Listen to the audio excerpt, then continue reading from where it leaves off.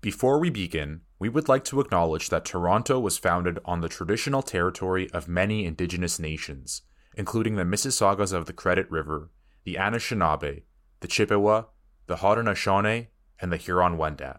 This meeting place is still home to many First Nations, Inuit, and Métis people, and we are grateful for the opportunity to live and work on this land.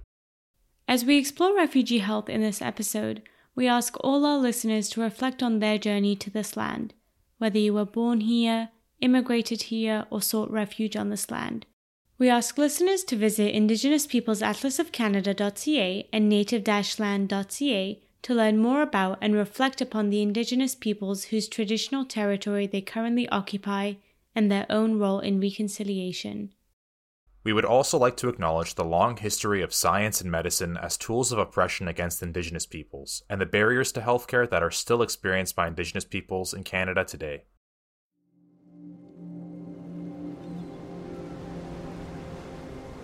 Before this experience, I was a completely different person, with a completely different dream. This hard transitional stage, you are homesick, and you are also thinking about remaining family members overseas, living under horrendous circumstances. I try my best to ease the impact of their resettlement process as refugees, as someone who didn't choose to come here, as someone who had to come here. صغير كتير ما بيسع 5 أشخاص نهائياً. Moving to Canada is not easy at all. My job is all about providing first language services to the newly arrived refugees. I am the person who welcomes them, and I will help them with everything that they will need in their resettlement process. I want everyone to realize how tremendous, how beautiful it is to offer people a place to call home,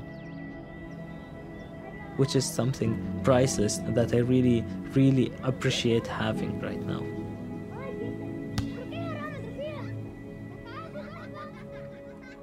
The United Nations High Commissioner for Refugees has reported that the number of forcibly displaced people continues to grow every year and is currently at a record high.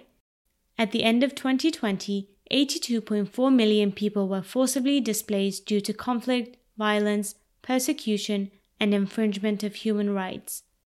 Some displaced people seek refuge in countries all around the world, and in fact, since 1980, more than 1 million refugees have settled in Canada. Although each refugee's journey from displacement to resettlement is unique and complex, the challenges do not end once they land in their new home. Upon arrival, refugees need to learn to navigate their way through a new system, a new culture, and potentially a new language. And these challenges make accessing services in Canada, such as healthcare, daunting and difficult. In this episode, we explore the resources available to help refugees navigate the Canadian healthcare system, as well as learn about the gaps that exist in our system and how we can advocate for refugees living in Canada. This is Atifa. And I'm Kayvon. Welcome to episode 99 of Raw Talk Podcast.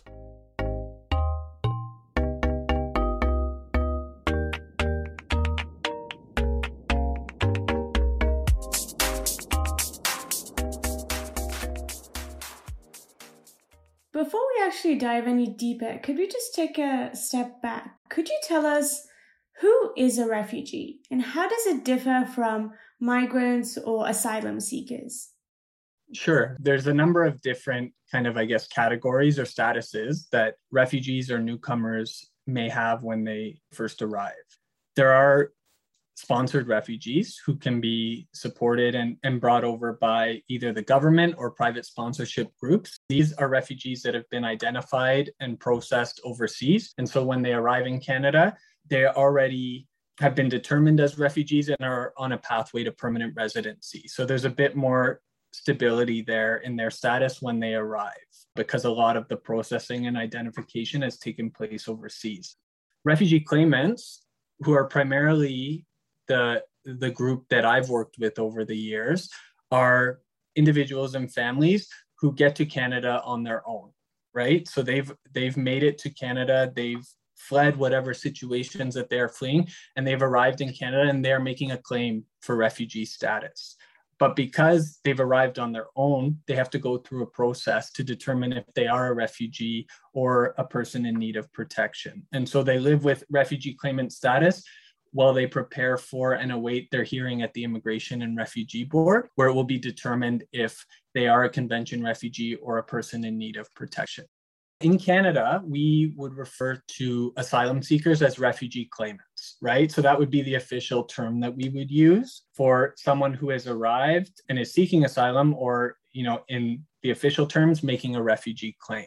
And then the third group that I would mention, a group that we may describe as precarious migrants. So these will be people who have arrived in Toronto or in Canada, but they have not arrived as refugees and they are not proceeding with a refugee claim. So they may be looking for other pathways to status or to regularize their status after they've arrived. So sometimes these may be individuals who are here on temporary status, whether as a visitor, a worker, or a student, or they could be people who have no status currently because whatever status they arrived with has expired, and so they are actually living without any status at the moment. So those are the different groups and kind of some of the different scenarios that we will come into contact with when we are working with children and families at the center. You just heard from Steve Mahar, who is the manager at the Centre for Refugee Children. This is a new initiative that was launched at the start of 2021 to provide settlement and legal support to refugee and migrant children in Ontario. He spoke to us in more depth about this new initiative. Can you tell us more about the work at the Centre for Refugee Children and what it was that inspired you and motivated you to launch this project? So I think, working with refugee claimant families and working with children over a number of years, we came to a recognition that while there were different services and supports available to refugee claimants and precarious migrants, there wasn't always accessible services that focused on the specific needs of the children involved. For refugee and migrant children, whether they're unaccompanied and separated and here on their own, or whether they're going through immigration processes with family members, there needs to be an acknowledgement that they are moving through an immigration system that was designed for adults and not children. And so when that recognition takes place, you realize that there are a lot of specific barriers that impede access to justice for refugee and migrant children as they try to navigate the immigration system. On the other side of that, outside of immigration, I think a lot of systems that refugee and migrant children come into contact with after arriving in Toronto or in Ontario were not designed to respond to the specific settlement needs that these children have, right? Whether it's the child welfare system or the education system, there are a lot of barriers that these children face to access the services and supports that they need and that they ought to be entitled to. So from that, we decided to develop and establish a center that's going to specifically support refugee and migrant children in their settlement needs. And of course, for those children who are here with their families, we're supporting the entire family as well as they move forward. Now let's hear from Dr. Prasida Janakiran, who is a family doctor at the Crossroads Refugee Clinic at Women's College Hospital, as well as an assistant professor at the Department of Family and Community Medicine at the University of Toronto. We asked her to broadly describe the journey of a refugee from leaving one's home country to arriving in a new country and claiming refugee status, as well as how that journey influences one's physical and mental health. Such an important question, and one that, to be honest, I think is best answered by first stating that I don't think we can ever necessarily be clear that one journey will be the same as another. And I think that appreciating that is such an important part of the work we do. So I will say that there are likely a range of responses to this, but some of the common threads that we are aware of are the fact that almost every refugee who has left their country of origin has probably done so under duress and certainly not of their choosing. And I think that's so incredibly important for us to appreciate that every patient we meet has left people they care about, a home. They've left a profession or an employment or a life behind that has included a career and a sense of belonging to community. And all of those pieces were left in the context of needing to flee for fear of persecution for a range of reasons. And for many of the patients we meet, some have come through other countries. Some have had arduous journeys that have caused them to travel through and across many borders. Some have come directly to Canada, and many have an ongoing uncertainty about what lies ahead for them. And I will say that that is probably such a critical component of the courage and the resilience that so many of our patients share, their ability to face the uncertainty of what lies ahead, and appreciating that while this is an opportunity in Canada to rebuild and to start again in many ways, that there is also a mourning and a loss for what has been left behind. Could you also tell us, how is the mental health of refugees affected by the unique challenges they face? So many of our patients are some of the most courageous and brave and resilient individuals that we will ever meet. Many have experienced tremendous hardship, tremendous trauma, loss, and grief that can stem from so many sources. But I will also say that this is an individual population that has traversed many obstacles to arrive in Canada. And in so doing, many of our patients have a very forward-looking mindset, one where their interest is in ensuring that their safety, of course, is maintained, but also that there is an interest in building new homes, new lives, supporting their families, be it here in Canada or the family left behind. And in so doing, so many of our patients are interested in ensuring that they move forward. That being said, depression and anxiety can be very, very much a part of the care that we address with many of our patients. And I will say that I think it probably comes as no surprise to anyone listening that period of time around preparation for their refugee hearings and the period of time around which they wait with uncertainty for the results of those hearings can be a very stressful time. And this is a time when I think we see a lot of enhanced or elevated levels of anxiety and duress for very good reason. I think that, interestingly, many sort of peripheral groups might imagine that PTSD is something that every patient experiences. And I think what we have learned over time is that, typically speaking, PTSD is not necessarily a formal diagnosis made for the majority of patients that we see. In fact, it's a small percentage, maybe closer to about 20 to 25% of patients who have formal diagnosis of PTSD, because in so many of our patients actually, I think, lean on the support of their families, their community, the building of new relationships and friendships, and a sense of belonging when they arrive in Toronto. And these are important connections that help many of our patients move forward. I think the opportunities to gain employment, to develop language skills, and to participate in education and get their children established in communities as well are some of the key building blocks that help combat depression, anxiety, and other mental health concerns. How diverse is the population of refugees in Canada, and how diverse is the population of refugees that you treat at the clinic? I would say the diversity of refugees in Canada is quite broad. I will say that, over the past several years, we know that global numbers around displaced people and in specific refugee migration have only been rising the last several years. We know that globally, major source countries of refugees include Syria and Afghanistan, but also a range of other countries, which it can include countries in Africa and the Middle East and also in South America. In the case of our particular practice, we have patients over the years who have come from source countries that have varied very much with the sociopolitical and geopolitical climate around the globe. So I will say that we see refugees from from Afghanistan and from Syria to some degree and Iraq. But we've also had patients from Nigeria and Uganda and Ethiopia and Eritrea, and patients from Colombia and Venezuela and Mexico. We had certain waves of refugees at various points in the past, including a large percentage of Hungarian refugees at one time, and also from North Korea several years ago. So all to say that it shifts, and it shifts annually, but it's a privilege for us to the opportunity to meet these patients at this important time in their lives as they enter Canada and begin the process of resettlement.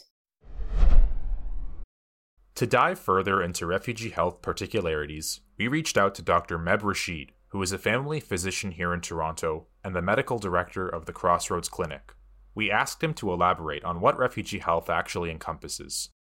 In the 20 years I've been dealing with refugee populations, more and more we're seeing, the diseases of excess, diabetes, obesity, hypertension. It really is becoming a global phenomenon. In many ways, the people we see are not so different than other immigrant groups or people who are Canadian born. What does make healthcare different? Well, one, of course, are people's trajectories. When you're coming as a refugee, it means that you've endured persecution. And when you've endured persecution, there's often a mark that leaves. No, I shouldn't say often. There's always a mark that's left on you. Sometimes that mark is a gaping hole, and sometimes it's less so. But that certainly has had an impact. The second thing is that many, because of their journey or sometimes because of where they come from, they have exposed themselves to different health risks. So for some refugees, they'll have a higher rates of certain infectious diseases, for example. So we see higher rates of tuberculosis and enteric parasites, certainly hepatitis B, and there's a myriad of reasons for that. And then I think there's the more nuanced issues, right? Look, I think if you're working as a healthcare worker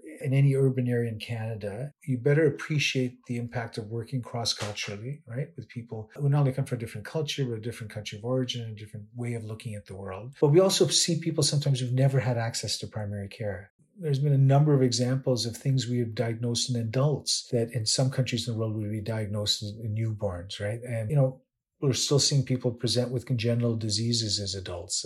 We're seeing people with unrecognized illness. So I think, it's those issues, the mental health challenges, certainly the different exposure risks, working cross-culturally, the impact for people who sometimes have not had access to primary care.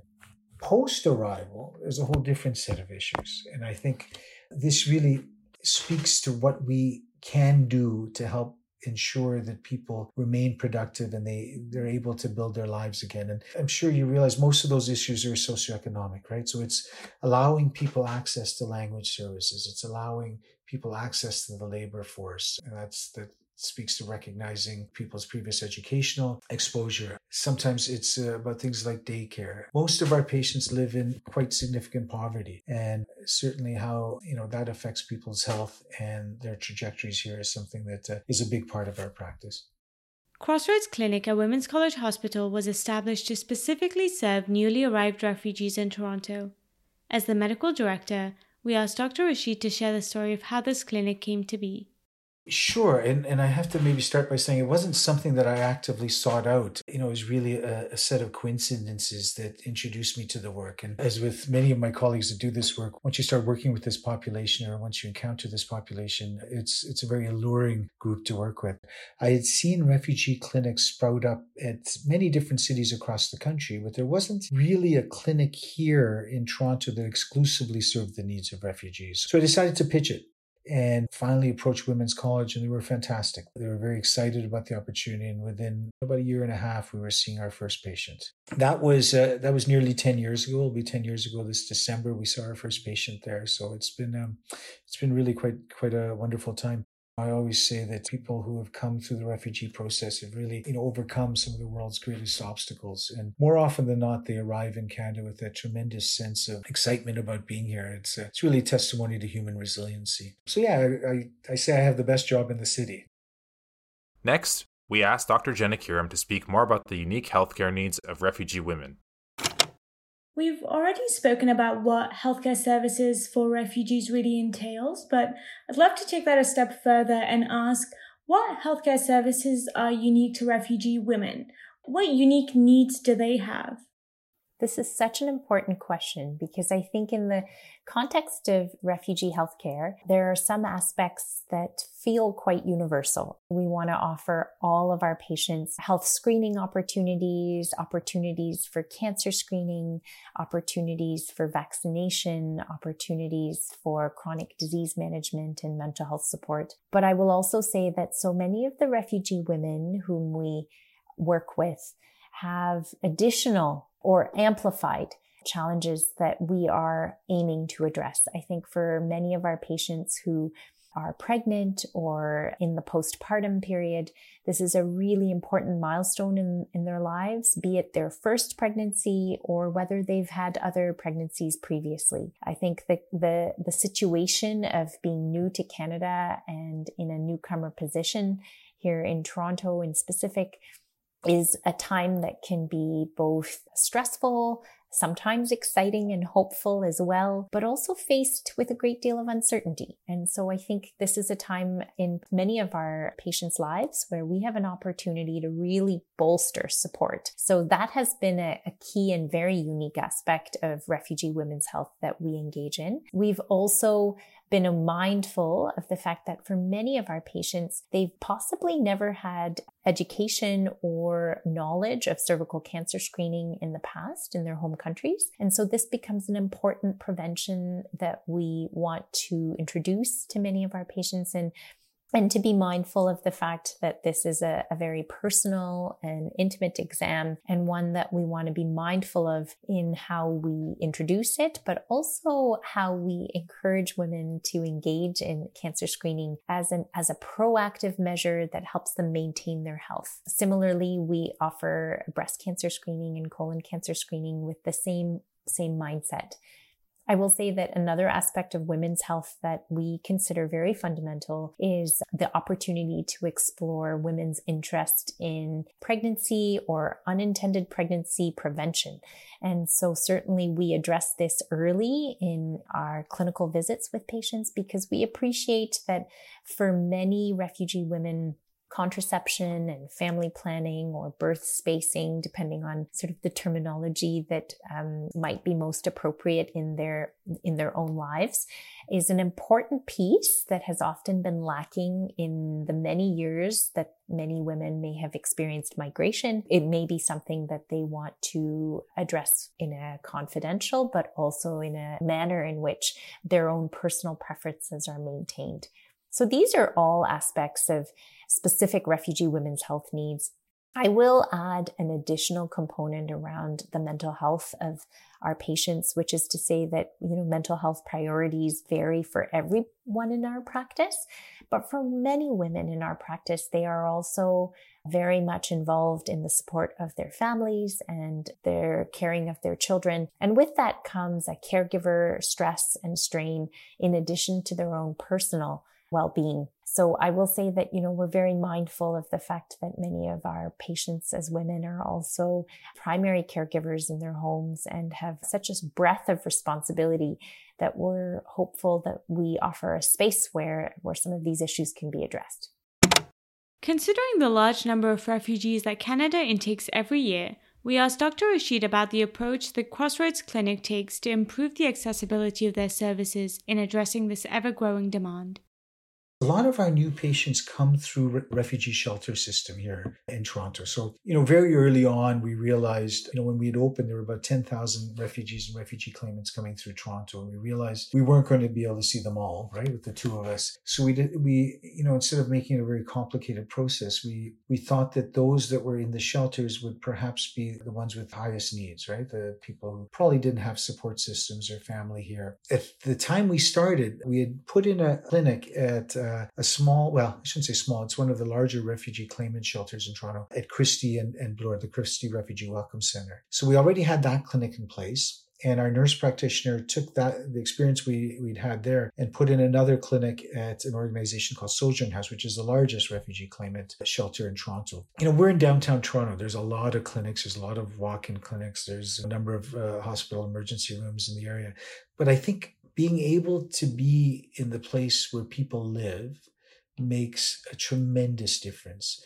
it made me realize that, sometimes even going a block or two to a walk-in clinic can be an obstacle for people. Sometimes that's language. For many of our patients, they don't have OHIP cards. I mean, they still are insured through a different program, and so being really in people's homes, which is what those shelters are, is a tremendous opportunity to overcome some of the barriers that refugees face. I think our shelter clinics have been really helpful in terms of reaching out to people who arrive. The other thing I would say is that, remember previously when I mentioned there's a number of people we've seen who've never had primary care. So, it's again a real reminder that if we can get people connected to primary care, not only does it help them for certain illnesses that they're suffering from, but it allows us the opportunity to diagnose illnesses before they become a problem. So things like undiagnosed hypertension or undiagnosed diabetes or some infectious diseases. Also, if we can get them connected, the advantage is when things go bad, if they go bad, then they're not searching around for a clinician at a time when they may be suffering and feeling vulnerable, right? So it's much easier for me to see my doctor if I have a relationship with him or her, if I feel safe in that environment. So there's a lot of barriers. And then, the other thing is competing priorities, right? We see families arrive here. I remember one family with, 6 kids and, everyone feels fine. And it took them a long time to connect because they had to get the kids in school and buy winter coats and, figure out how to open up a bank account, get a phone, and getting connected to primary care gets pushed down the list, even in those times when it's on the list. So competing priorities is also sometimes an issue. We heard a lot about the barriers refugees face when it comes to accessing and utilizing the health services available. So we asked Dr. Janakiram to speak on possible ways to overcome those barriers. Especially because we're in family medicine, such an important part of our work is building a relationship with our patients over time, beginning to introduce some of the important preventative care that is such a key pillar of what we do in family medicine in Canada. And this can include education about the range of preventions that are available and that we like to carefully offer to our patients, which can include cervical cancer screening, breast cancer screening, colon cancer screening, vaccinations for all ages, including children who might be wanting to attend schools and daycares in the area, and for parents and families, men and women, hoping to enter the workforce. I think we also are very mindful that another important element of the healthcare we offer is mental health support. And that mental health support can include a range of soft services, which include counseling and sort of active listening, but it can also include active management of depression and anxiety, PTSD in some cases, certainly a range of situational stress management, and of course the additional supports that include advocacy from a family medicine perspective, including advocating for social supports in the community and addressing some important elements of social determinants of health. Some of the challenges refugees face when accessing healthcare services in Canada are influenced by non-medical factors such as socioeconomic status. These factors, known as social determinants of health, play a major role in overall well-being. So how do these factors affect refugees? Could you please broadly discuss how these social determinants present challenges and what is being done to remove some of these barriers? So I think when we talk about the social determinants of health and how that impacts health in general or mental health and well-being, what we see is often, and you may talk to other doctors as well who have far more expertise specifically than I would, but what we see is that the social determinants of health and those impacts over time can lead to specific health issues that refugees and migrants didn't have when they arrived in Canada, but over time have developed because of the different challenges and barriers that they're facing, right? And so I think that it's so important when we talk about refugee health and we talk about access to healthcare and health systems, that we also focus on the social determinants of health, that we talk about housing, that we talk about food security, that we talk about access to education and access to employment, all of these different barriers, because those are issues that over time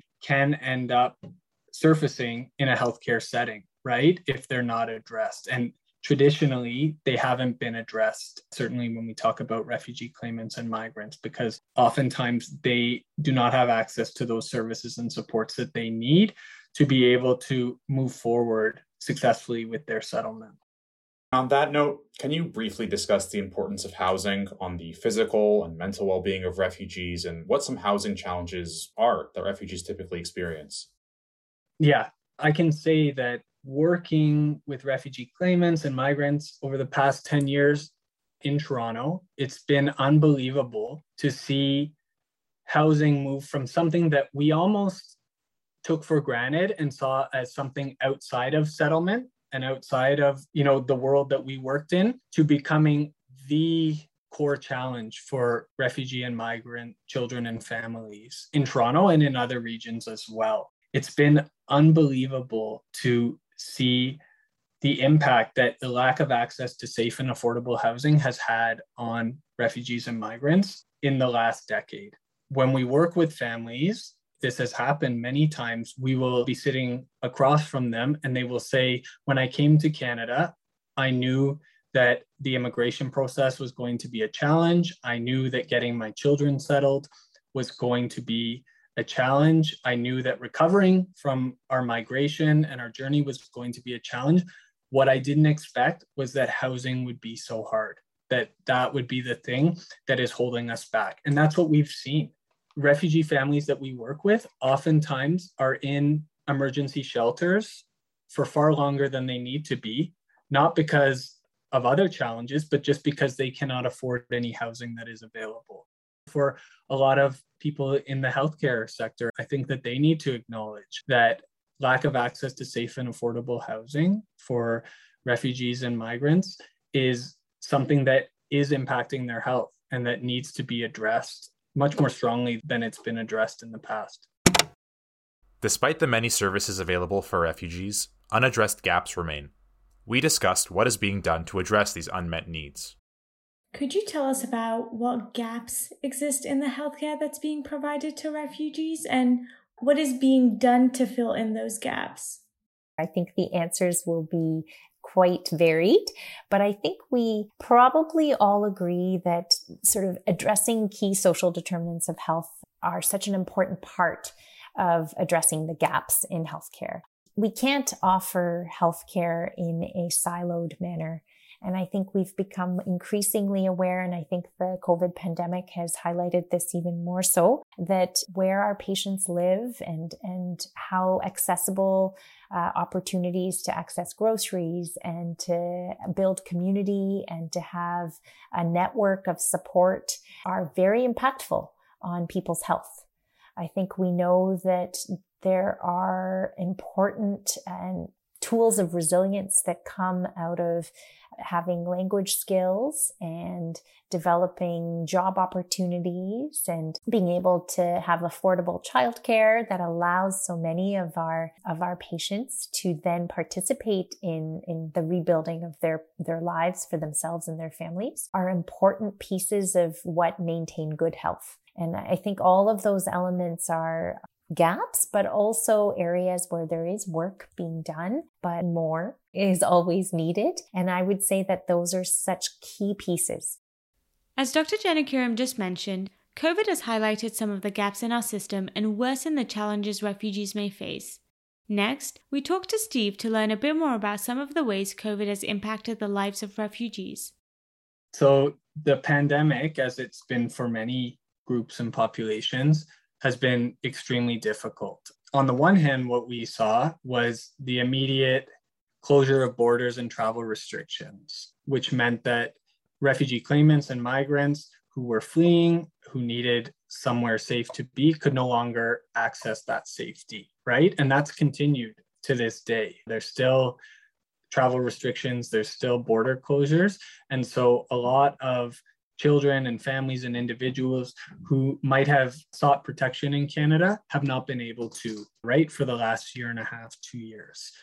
For those who were already in Canada when the pandemic happened, what we saw is a lot of the institutions and systems that they rely on to be able to move forward with their settlement kind of shut down and closed their doors, right? So everything went on pause, whether that was immigration processes that could no longer move forward because everything was suspended, or whether that was just different services and supports that you would need during your first weeks and months in Canada weren't there, right? And so it was really challenging. You throw on top of that many of the emergency supports that might have been provided by various levels of government were not necessarily accessible to the children and families we worked with, like CERB or employment insurance and these different things. Depending on your immigration status, you didn't always have access to those things. And I think right now, we're kind of seeing the effects of the last year and a half, 2 years on the community and on the families that we work with, just because it's been so difficult and the support has not been there that we would have hoped would have continued to be there, even in the midst of a pandemic. As mentioned earlier in this episode, the challenges refugees face don't end upon arrival in Canada. In fact, the process of resettlement can be long and overwhelming for all refugees, and it's important to provide long-term, ongoing support throughout. Steve elaborated on the importance of this continued support. When you're running, you don't really have time to digest everything that's happening. And so it's when you get that chance to take a breath and pause that it can be quite overwhelming, right? And so I think for refugee houses and refugee shelters, across the province and across the country, it's really important to be able to support refugee claimants and refugees with a balance of giving them time to heal and digest everything that they've been through and giving them the information and tools they need to move forward, because they also want to move forward and build a new life for them in Canada. That being said, I think that settlement is a long process. And as certain challenges are addressed and resolved, new ones surface and need to be addressed. So I think it's a mistake to think when you're working with refugee claimants or refugees that we just need to give them support for 1 month or 3 months, and then they'll be fine and they'll move forward. As a shelter and as a shelter system as a whole, the goal is to move families or individuals from homelessness into housing. And so on paper, when a family moves out of a shelter into housing, that's a success, right? That's how the system would view it. We've moved a family into housing, we've supported them. When you actually work in the field and you support families, what you realize is that moving from homelessness into housing creates a lot of other challenges that then need to be supported and addressed. It's not unusual for families to have to spend 75 or 80% of their total monthly income just to secure housing in Toronto or in the Greater Toronto area. And so when families are walking out of a shelter door into housing, I don't think it's a time for service providers to pat themselves on the back. I think it's a time to say, how are we going to support these families with food insecurity, with deep levels of poverty that they're going to be facing, with social isolation that they might face because they're moving out on their own and they're new to the environment and to the community. As we just learned, it's not enough to only fulfill the immediate needs of refugees. Rather, we need to continually support them throughout their journey. Here we explore the different levels of advocacy and how we can practice it within the healthcare setting. How can physicians be better advocates for refugees? I think one of the key pieces is the understanding that advocacy can happen in so many forms. And I'm a big believer in reiterating this because I think sometimes, especially for our trainees who we work with quite significantly at our clinic, we're mindful of the fact that trainees may arrive in our clinic appreciating that advocacy might look very much at the macro level, which might be policy level changes and system changes. But I also appreciate how important it is that we remind all of our trainees, but also ourselves and our peers and colleagues, that advocacy can also happen at the micro and meso level.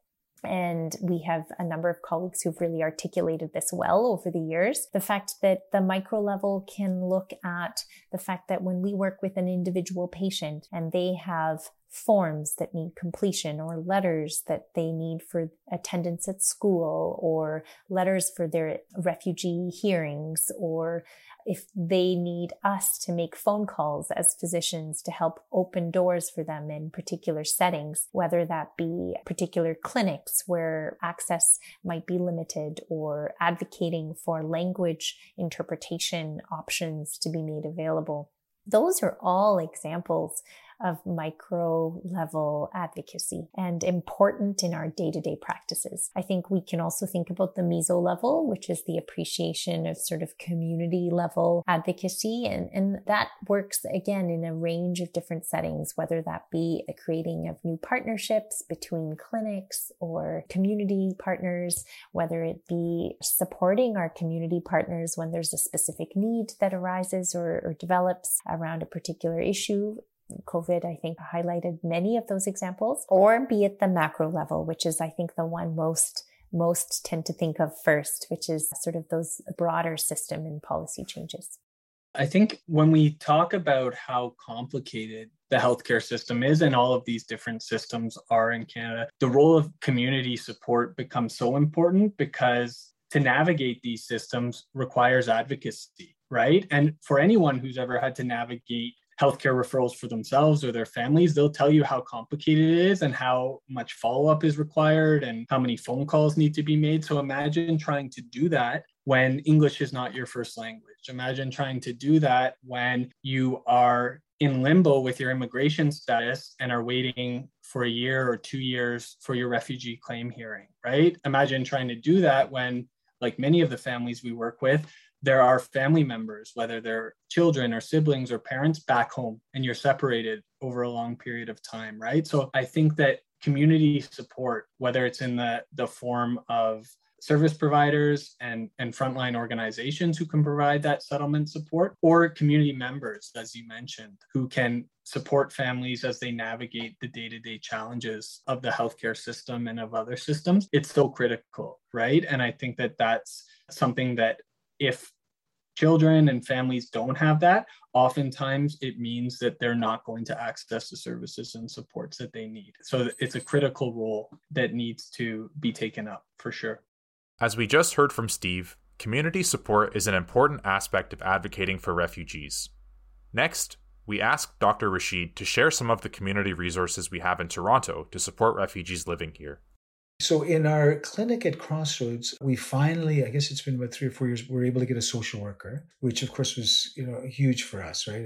I can't imagine that we practiced so many years without having a social worker on site. We still don't have a dietitian, but we'll rely on community resources in many ways. So there's, for example, diabetic educators in the community that we'll have access to that we have to use frequently. One of the real advantages of working with the refugee shelters is they have tremendously well-informed and committed workers there. So, we don't have our own settlement worker, for example, but they've got a network of people they have in place who've had lots of experience working exclusively with people who are refugees. So we don't have a housing worker. We don't have an employment worker, right? So our social worker does a lot of that. But when I work at Christie, they have a separate housing worker. They have somebody who has a relationship with legal services, right? So for our refugee claimants, they can connect to, or at least have someone help them connect to somebody who can represent them in the legal process they have to undergo. So, it's such a big part of people's health, right? Is making sure that they land on their feet in this new country they've arrived at. And sometimes it can be as simple as,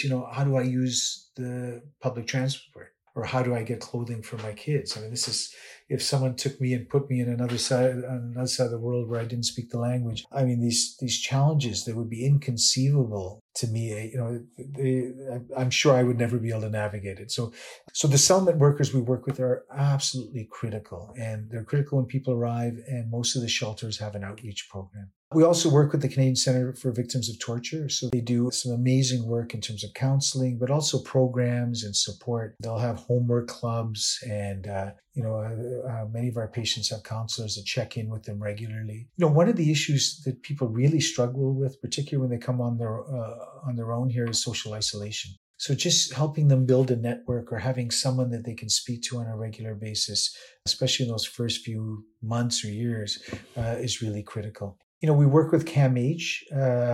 There's a wonderful clinic there that serves newly arrived refugees called the New Beginnings Clinic. So there, we're lucky in Toronto. There's a tremendous community of people that work with refugee populations that we really rely on. And then there's a lot of people who we don't necessarily rub elbows with, people who work in community centers, community gyms and libraries that I think have become a lifeline for so many of our patients. Less so in the pandemic, but certainly those folks are such an important part of maintaining people's health and making sure people integrate well here. When people get a sense of community, right? When they have people around them and, all those things that make us human, that give us a sense of ourselves, that's often much greater impact on health than anything I do in my office, right? So many of the people we see are tremendously capable. They're well educated. They've got a tremendous desire to rebuild their lives. It's really phenomenal to see. I think we need to be able to make sure that we do what we can to ensure that people remain productive and are able to thrive. Those programs that address the social and economic issues that are confronted by too many people in Canada.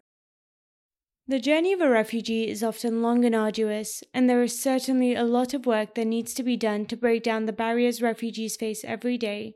Fortunately, there are many people working to improve the lives of refugees around the world, including our guests on this episode. To close our discussion, we asked our guests to reflect on their careers working with and supporting refugees in Canada. Some of what I'm most proud of is certainly the education work that I've done, both at Women's College Hospital, at the Crossroads Clinic, but certainly also at the Department of Family and Community Medicine at a more central level. I think the development of an enhanced skills program with an emphasis on vulnerable populations, but the element of refugee health in specific has been really rewarding. And to have so many learners come through the Crossroads Clinic over the years, I hope has inspired many of them to go on and integrate refugee health work into their practices. Some of the other work that I've done that I'm exceptionally proud of was a contribution as a chapter author to the 2011 Canadian Collaboration on Immigrant and Refugee Health Guidelines, which was published in 2011 and was actually some of the very early sort of sentinel work around guidelines in Canada to care for this population.